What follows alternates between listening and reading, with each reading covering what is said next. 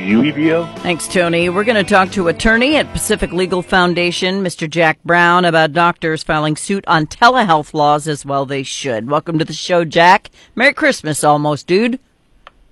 Merry Christmas, and thanks for having me on. Yeah, thanks for being here. Sorry, I'm an old beach girl. All right, so we have places where they're trying to limit telehealth visitations, right? That's correct, yes. And why? Specifically, in a lot of cases, these laws are simply relics of the past. They existed in a time before we had the kind of video conferencing technology that we have now. And because these laws created such a problem during the pandemic, they prevented people from getting the health care that they need. They were actually relaxed during the height of COVID, but now they're coming back. So our clients are challenging the constitutionality of these laws because they're unjust and unconstitutional. Well, if I have 4 sick kids and I have cancer and I need to go to the doctor, it's a lot easier for me to do telehealth so I don't have to drag 4 sick kids out of the house and I can still talk to my doctor instead of the alternative. I mean, house calls are almost a thing of the past, but this doesn't make sense to me. Why can't you have as many telehealth calls as you want?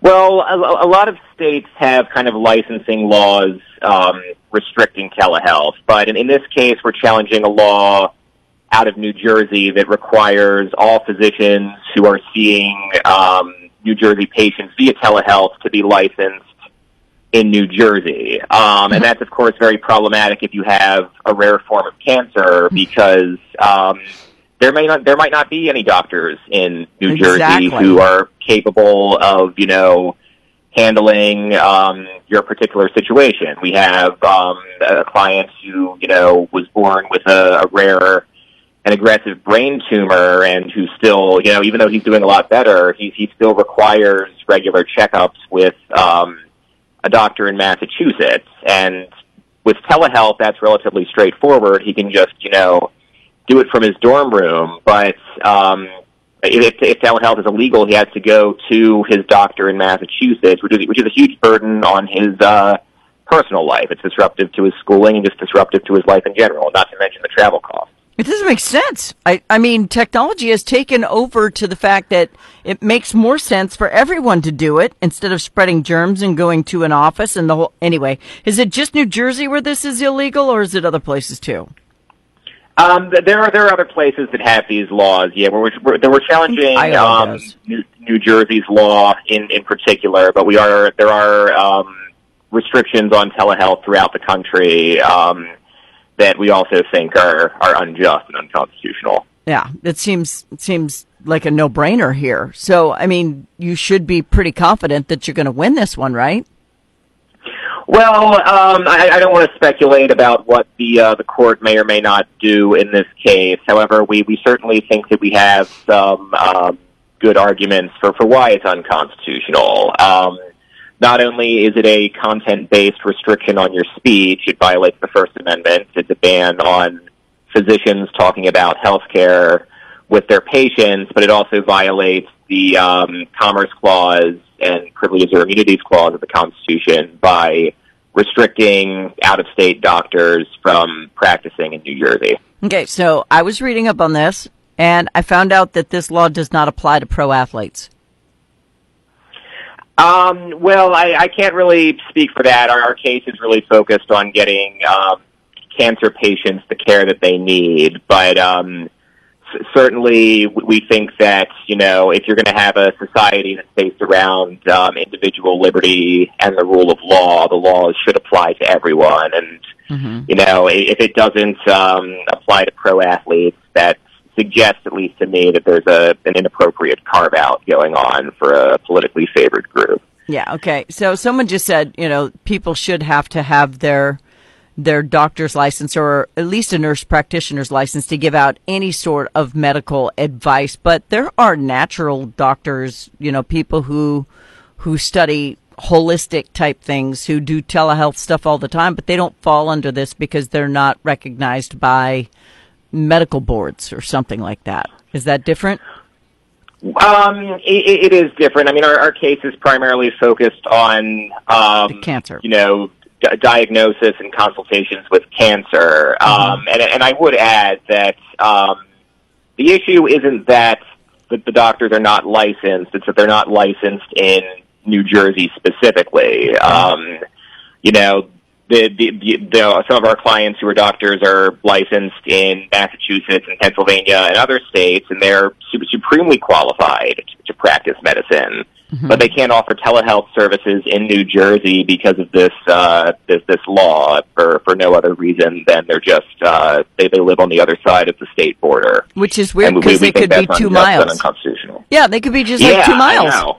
It's just silly. It's absurd. It's completely arbitrary, and that's why we're challenging it in court. Well, good. And, I mean, if you really think about how archaic this actually is, I mean, look at the advancements of technologies.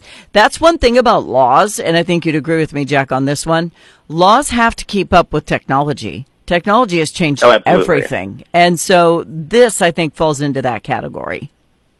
Indeed. And our experience with COVID kind of highlights just how archaic this is. That this law was relaxed during the COVID pandemic precisely because it was getting in the way of providing people with treatment and, offering healthcare services and controlling the pandemic.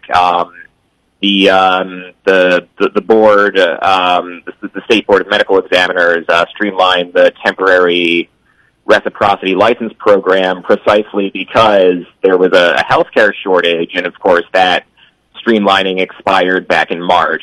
So we're back to the previous status quo that doesn't take into account, advances in telecommunications technology that should make offering telehealth services much easier.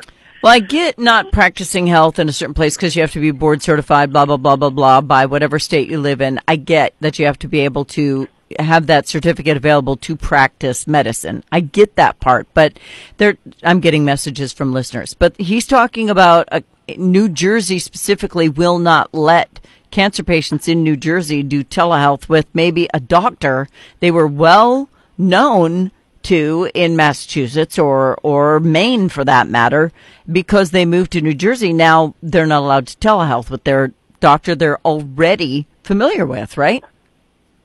Right. In a lot of cases, these patient-client relationships were established during the pandemic with no problem. These doctors are not only extremely well qualified, but in many cases they're world-renowned experts on rare cancers, and these patients need to be able to communicate with them easily in order to receive proper treatment. And this law, stands in the way of patients with rare cancers consulting with, doctors who are qualified to properly treat them. That's crazy to me. You want to be with someone who's familiar with your case. I mean, they're familiar. Right, and in a lot of cases, again, these are long-standing patient-client relationships that are now effectively being banned because of this licensing law. So where are you with the lawsuit? Was it just filed, or have you been, put on the docket? Where are you? It was indeed just filed, so the ball is in the state's court to offer some kind of responsive pleading at this point, and we'll see what happens there. Okay. Well, if they could suspend it during COVID, it doesn't sound to me like it's that thick of a law anyway. Right, I agree. And again, COVID just highlighted how stupid this law was because it was standing in the way of people getting treatment. Now, the entire reaction to COVID was stupid, but now we're taking it to a whole new level where... Oh, that it was. Yeah, it was just over the top. My goodness. But I'm guessing that if this falls in New Jersey, other states who have similar laws, they're probably next on your list of people to speak to.